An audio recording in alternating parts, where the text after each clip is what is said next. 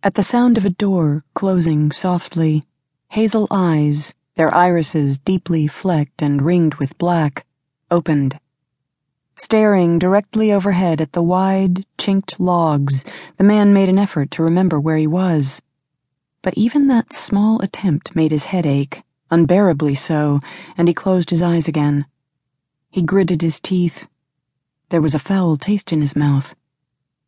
Where the hell was he?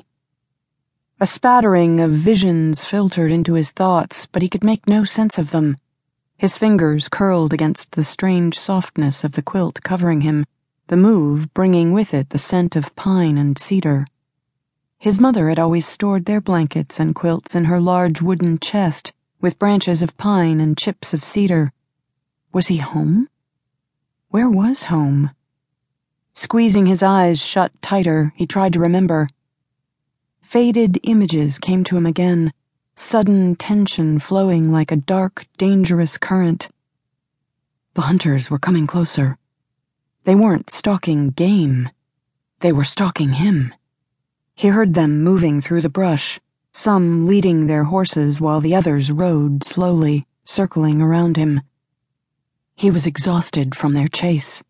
Bellying his way into a small hollow, he cursed the fates that had left him without a gun, horse, or even a knife to protect himself.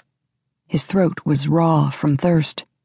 He found himself longing to cry out for a drink, but no sound escaped his lips. How much longer would they keep searching for him? The snap of brush against saddle leather made his hand close over a rock. It was better than no weapon at all. He had to make some effort to protect himself. If they found him, they would kill him. Sweat dampened his body. Gripping the rock, he found himself too weak to wipe the sweat from his brow. He waited, with shallow breaths, for them to come for him. He didn't have long to wait. One of the hunters rose suddenly from the rock-strewn brush. Mouth grinning, eyes narrowed, he leveled his gun. The image blurred. The man called out in his fevered sleep, heard himself, heard the thickness and fear in his own voice, yet couldn't stop it. His head throbbed from forcing these buried pictures to the surface. He was filled with regret. Why? He didn't know. Pain thrashed his body, and he gave himself over to it, sinking into blackness once again. "I'm sorry. So sorry this happened to you," Jenny Latham crooned softly to the man in the bed, as she would to her son.